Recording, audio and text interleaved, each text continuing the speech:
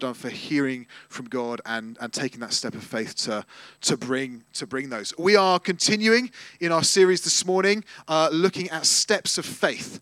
And we are, of course, looking through the Bible, looking at characters in Scripture and considering their faith and how they are faithful through different circumstances and different situations. And we're doing that so that we can learn from them, because we want to be a people of faith, don't we? Yes, that wasn't a rhetorical question. Well, we want to be a people of faith, don't we? Yes, we do. And we want to take steps of faith so that we can see God's kingdom come as they do. And so we're going to continue in that series. I want to pray for us, and then we'll crack on. King Jesus, we thank you that our faith can be found in you. We thank you that when we consider faith and we consider taking steps of faith, we thank you that ultimately our faith is in you, our risen Savior. And this morning we ask, as we gather, as we study your word, as we look at some of this stuff together today, we ask you, sovereign God, would you be with us? Would you stir faith in our hearts this morning? We ask that you would stir faith in us today, that we would be a people of faith and that we would see your kingdom come in this place and beyond. In Jesus' name we pray this. Amen. Amen. Let me start with a question for you. I can't remember if I had the question on the slide or not. I think I did. Here we go. Yes, I did. What does it mean to have faith? What does that actually mean? Or put it in a different way, what does it mean practically to trust God in a situation? What does that actually mean? It's the sort of thing that we might just say, I trust God for X. But what does that actually mean? Is trusting in God like an ingredient in a recipe for a cake? I love baking cakes. I love eating cakes more, but I like baking cakes as well. And if you're a baker, you weigh out the ingredients, you put the ingredients together, and if you put all the ingredients together in the right quantities, you put them in the oven, and out comes a nice cake. Is faith like an ingredient for a cake that, man, I'm praying, I'm doing this, I'm doing that, I've got faith, I'm trusting in God, so it's an ingredient in my cake, stick it in the oven, and therefore I'm going to get the result that I want? Is that what faith is? Oh, we're actually, no. Is it? Is it not? We'll find out as we go. What is it if it's not? What is it then? What is it to trust in God? No, it's good. We can interact over this stuff. It's nice, isn't it? I like it. No, it's good. What actually is it to trust in God?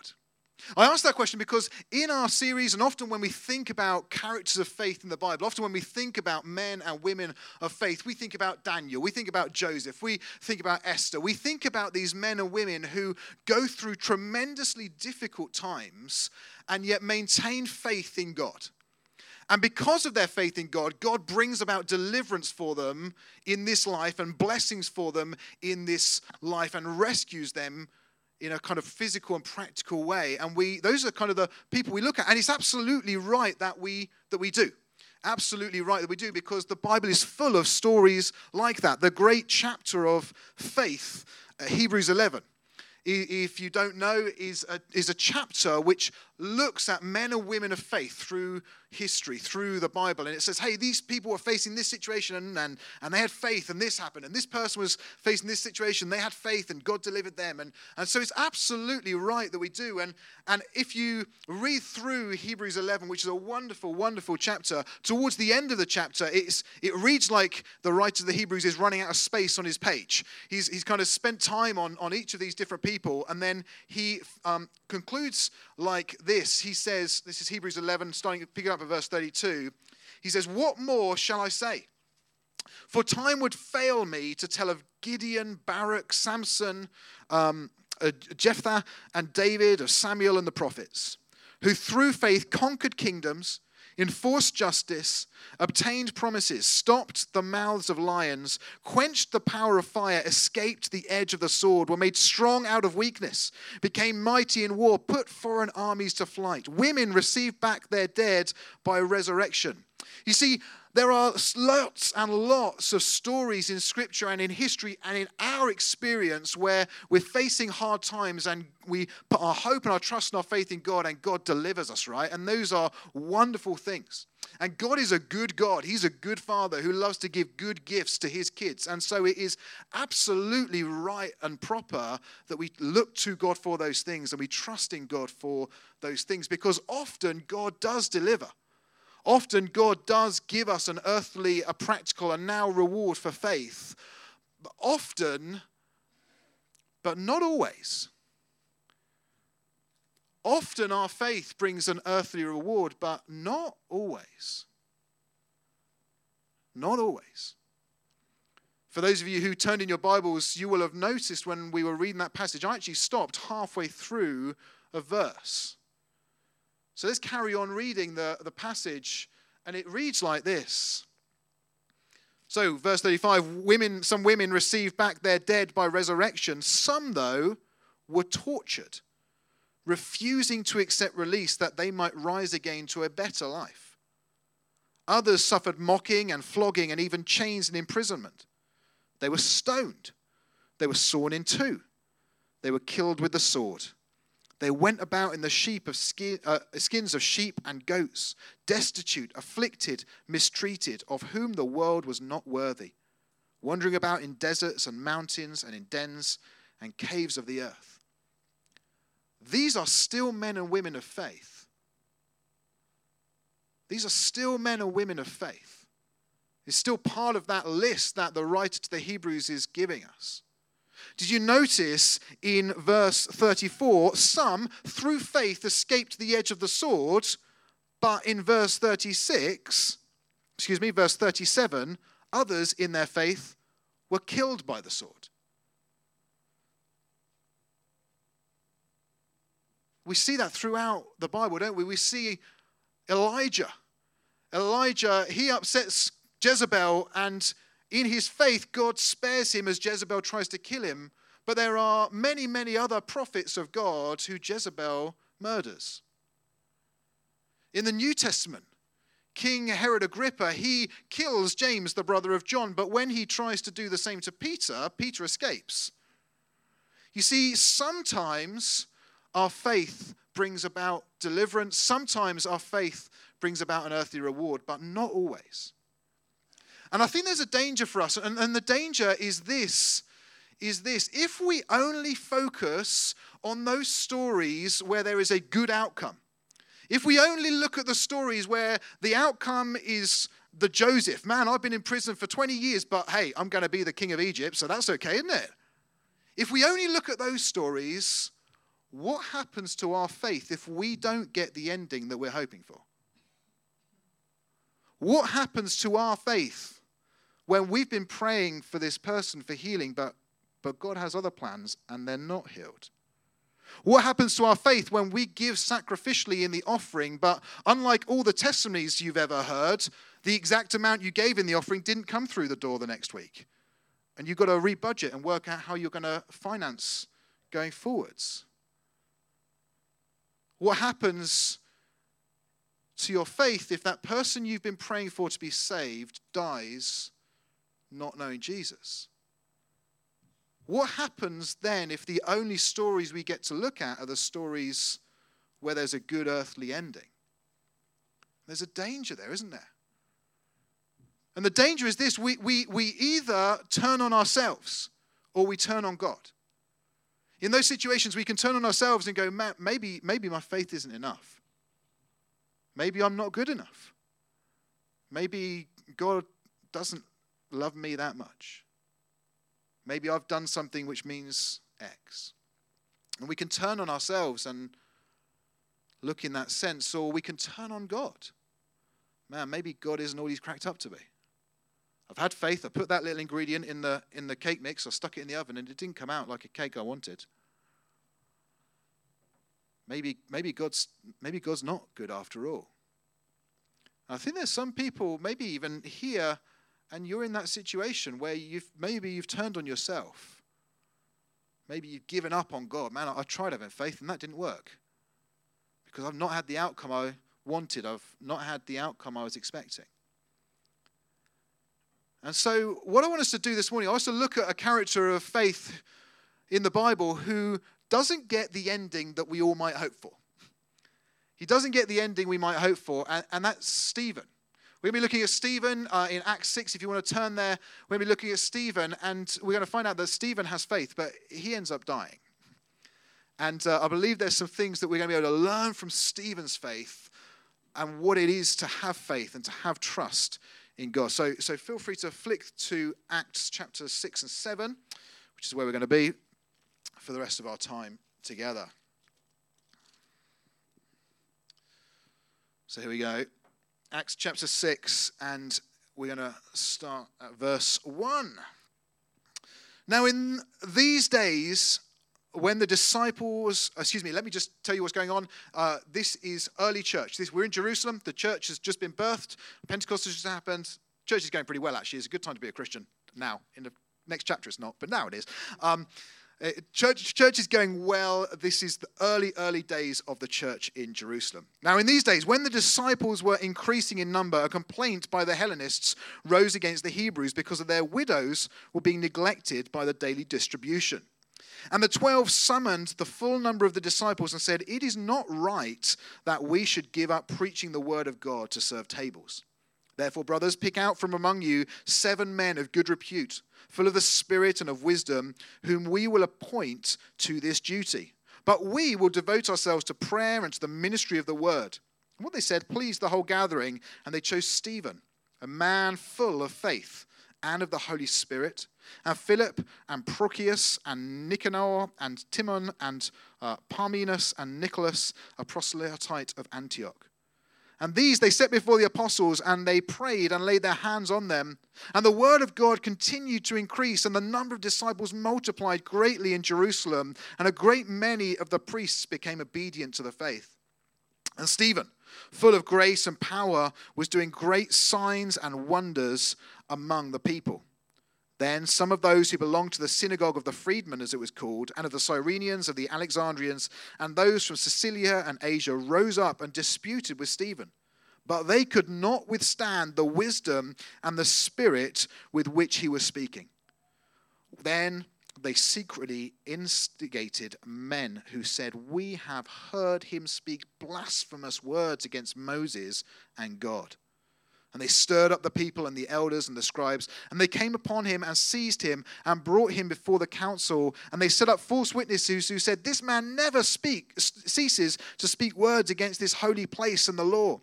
For we have heard him say that this Jesus of Nazareth will destroy this place and will change the customs of Moses delivered to us." And gazing at him, all who sat in the council saw that his face was like the face of an angel. Stephen is quite an impressive guy, isn't he?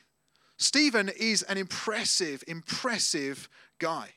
Just in this chapter, we can see some good things. He's got a good reputation. Like I said, this is a good time to be part of the church. The church is at least 5,000 strong in Jerusalem at this time.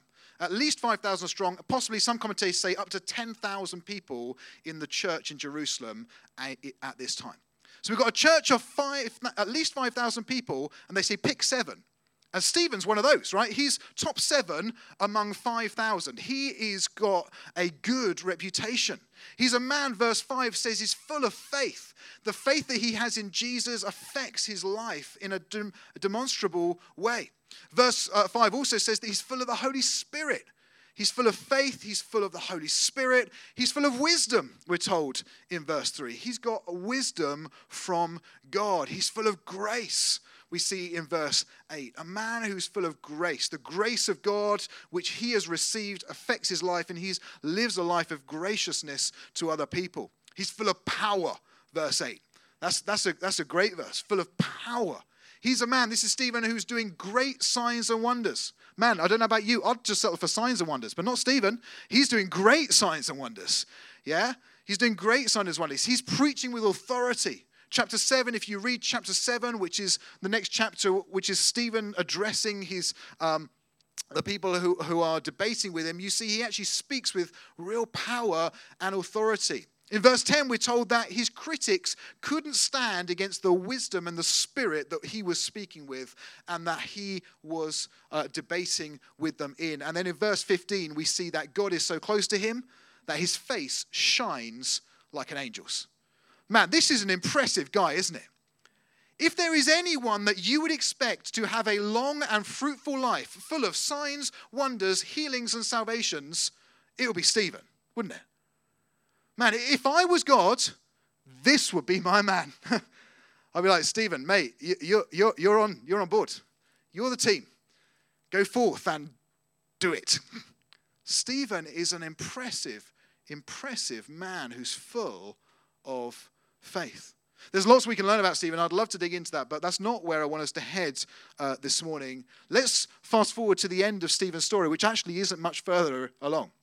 We're going to pick up again towards the end of chapter 7. So at the beginning of chapter 7, Stephen answers his accusers, and it's a great speech, well worth reading, but again, not what we're considering this morning. So we're going to jump down towards the end of Stephen's preach and message. So we're jumping down to, where are we? Verse 54 we're jumping down to, and we'll read this. This is the man full of faith, whose face shines like an angel as he's so close to God, doing great signs and wonders. It says this. Stephen's just spoken. Now when they heard these things, they were enraged, and they ground their teeth at him. But he, Stephen, full of the Holy Spirit, gazed into heaven and saw the glory of God and Jesus standing at the right hand of God. And he said, Behold, I see the heavens opened and the Son of Man standing at the right hand of God. But they cried out with a loud voice and stopped their ears and rushed together at him. And they cast him out of the city and stoned him. That's, they threw rocks at him until he died. And the witnesses laid down their garments at the feet of a young man named Saul. And as they were stoning Stephen, he called out, Lord Jesus, receive my spirit. And falling to his knees, he cried out with a loud voice, Lord, do not hold this sin against them. And when he had said this, he fell asleep. Code in the Bible for he died. Stephen, we get introduced to Stephen in chapter 6. He's doing amazing things. Chapter 7, gets stoned to death. This is a man full of faith, full of the Holy Spirit. And so the question is, what can we learn then from Stephen? What can we learn from Stephen's faith about what it is to trust in God? What can we learn? I think there's some great lessons for us in this. The first thing I think we can learn about what it means to trust in God is that when we say we're trusting in God, we are not saying that I'm throwing my little bit of ingredients and so therefore the cake is going to be what I want. What we're saying is we're trusting in God's character. When we say we're trusting in God, we're trusting in who God is. That God is a good God. That God is a faithful God. That God is a powerful God. That God is a God who adopts us and who loves us as his children, and he loves to give us good things. We're trusting in God's character, and we're trusting in who God is. And we can see most clearly God's character and who God is, I believe, at the cross in Jesus, where Jesus comes and Jesus dies for us.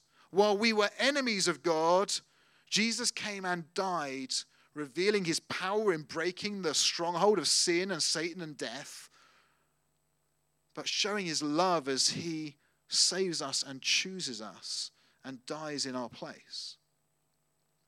And when we say we're trusting in God, what we say is, man, I'm trusting in God's character. I'm trusting that God is good. I'm trusting that if God loves me that much to die for me on a cross, if that's how much God loves me, there must be a good reason for me to be going through what I'm going through now.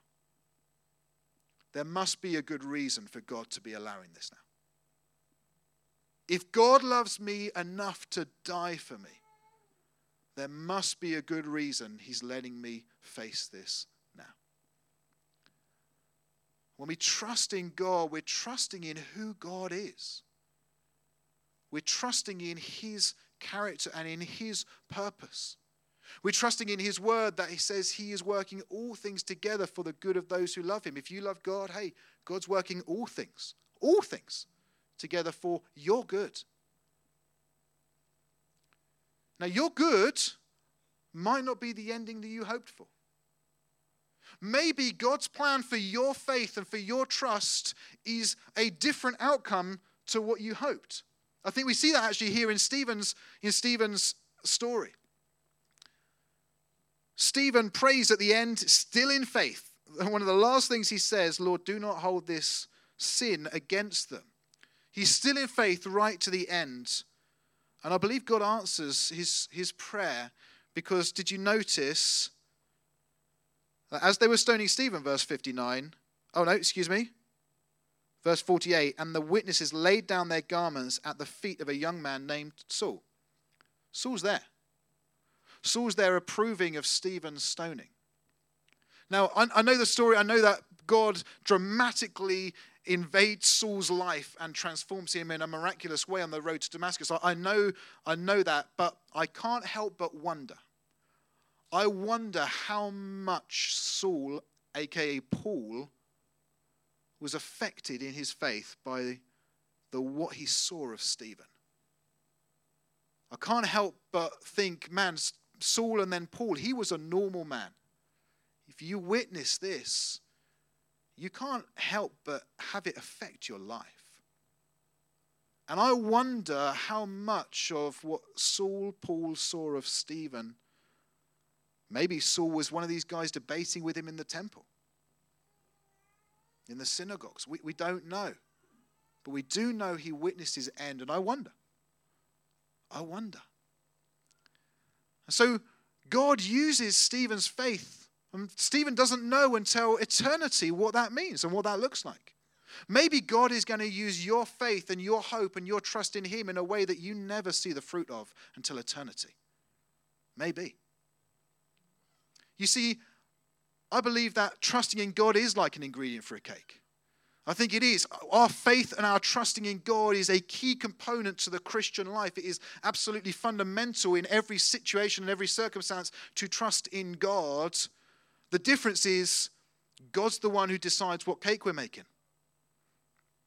We might be trusting in God and we put the ingredient in hoping for a Vicky sponge, and God says, hey, I'm making a chocolate cake. And so when we get the Victoria sponge out there, we go, oh, this is what I ordered. But God has got something better. And God has got his plan and his purpose. And so we trust in God. When we trust in God, we trust in his character. There's a song that I love. It's by a band called Cutlass, and it's called Even If. And the chorus of the song goes like this. It says, even if the healing doesn't come, life falls apart and dreams are still undone. You are God. You are good. Forever faithful one. Even if the healing doesn't come. What I love about this song is the declaration of trust is in what? Is in who God is. It's in who God is. It's in his character. When we go through hard times, we trust in God's character and who he is. The second thing I think we see here in Stephen's story about what it means to trust in God is we trust in God's character, who he is. We also trust that God is with us through those times.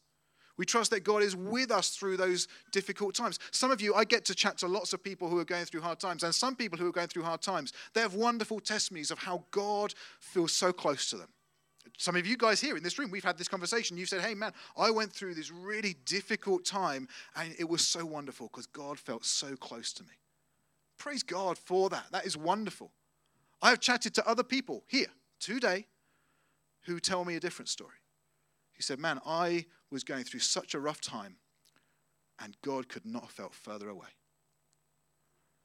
And those people say, man, I find those testimonies really hard. It's like, God, I went through this hard time, but God was so close. Well, bully for you. He didn't feel close to me. And of course, we love those testimonies, and we do want to hear those stories and those testimonies of God's closeness because it reminds us that God is close. But we know that even if we don't feel it, God is with us in those times. How do we know that? Because he's true and he's faithful to his word, and he says in his word, I will never leave you nor forsake you. And so when we trust in God, we trust that he is with us. We see this here in Stephen's story. You notice Stephen is about to be stoned. And he says this, behold, I see heavens opened and the Son of Man standing at the right hand of God. I want to draw your attention to that word there, standing. This is the only place in all of Scripture where Jesus is described as standing at the right hand of God. Everywhere else in the Bible, Jesus is seated at the right hand of God. And that's a picture of Jesus' finished work, that he has destroyed Satan and sin and death, and he's seated at the right hand of the Father. It's done, it's finished, he's seated. But here he's standing. Why? Why? It seems odd. The commentators have lots of different opinions as to why this might be, because we're not actually told. I wonder whether Jesus is standing with Stephen at this time. Whether Jesus is standing and identifying with Stephen. Stephen looks into heaven and Jesus is there stood with him. I wonder. You know, Jesus knows what it's like to be emotionally damaged. He knows what it's like to be abandoned. He knows what it's like to be physically in pain. And he's standing. He's standing with Stephen, ready to welcome him home. Friends, some of you need to hear this now. Some of you might be going through rough times, difficult times, and it feels like God could not be further away. You need to know that Jesus is standing with you now. He's standing with you today. You might not feel it, but we can trust in his promise because he's true. Some of you need to hear that. He's standing with you.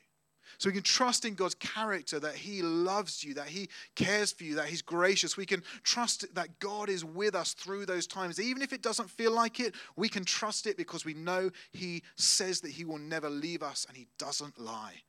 So we can know that it's true. And thirdly, I believe we can see in Stephen's story here, we can trust in God's eternal plan.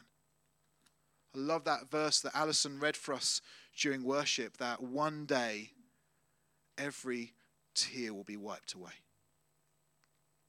One day Jesus will come again and make all things new. We can trust in God's eternal plan. We don't know what the end of our story will look like. We don't know if we are going to have deliverance in this life from the pain and the suffering that we might be going through, but we do know. We know the end of the story. And we know that one day Jesus is coming back. We know that one day he is coming to make all things new. We know that one day he will wipe every tear away from every eye. We know that he will bring a new rule and a new reign where there is no more sickness, death, disease. There's none of that. One day. And we must have our trust and our hope in that. Man, our trust and our hope, we can trust God. We absolutely can. The last thing I want to do today, I wanted to be really careful, and I was a bit worried about this message that I felt God put on my heart this morning. I was like, I don't want to rob people of faith for deliverance in this life, because we absolutely see that, right? We absolutely see that. We read that first bit in Hebrews 11. Man, there are many, many stories that I could tell you in my life and people in this room and this church where we have faced hardships and trials and difficulties, and we've sought God and we've trusted in God, and in his sovereign power, he has delivered us and rescued us in this life, and that has been wonderful.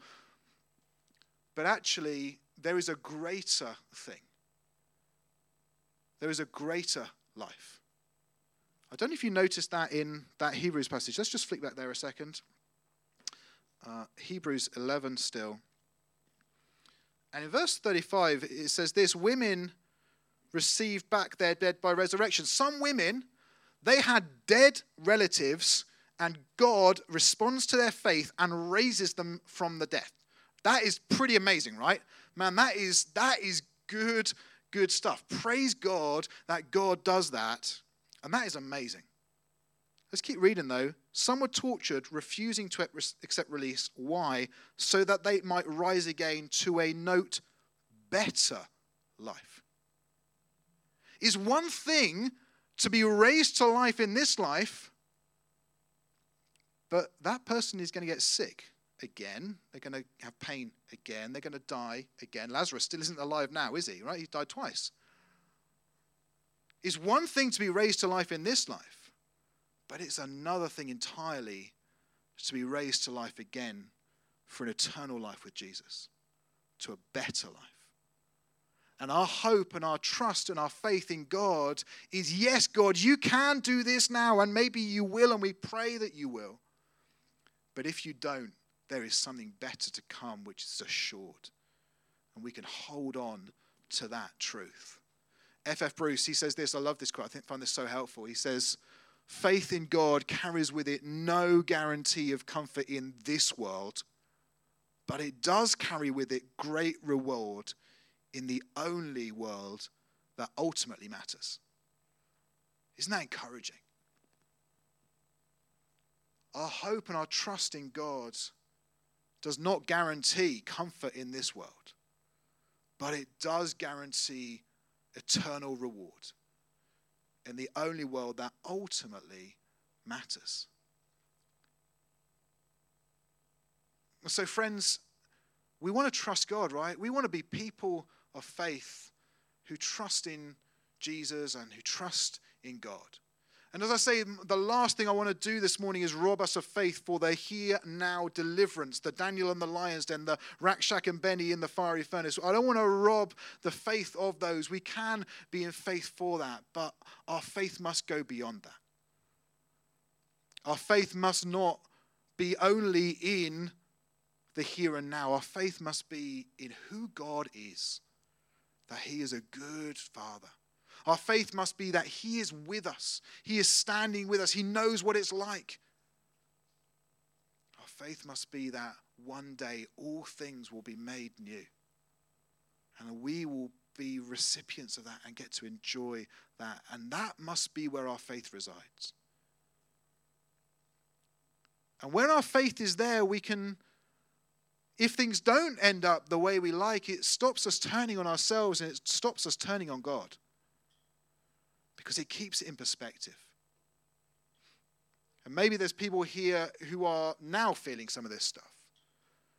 Maybe some of you guys will feel this in a few years' time and you'll remember this, and that's fine. But I want to just give an opportunity to respond and just to have a moment. So the way we're going to do this is we're going to listen to a song which speaks about some of this stuff about putting our trust in God. And just give us an opportunity to do some business with God and seek God. And then at the end of that song, if God is meeting with you, if you're like, man, I feel like I've given up. I feel like I've lost hope in God. I feel like I'm a failure because I haven't got the deliverance I was hoping for and I need God with me. Then we want to pray for you. So let's just take a moment. Let's hear this song. Let's listen to this song. And then we're going to have a time, just a few minutes of response, which I'll lead us through.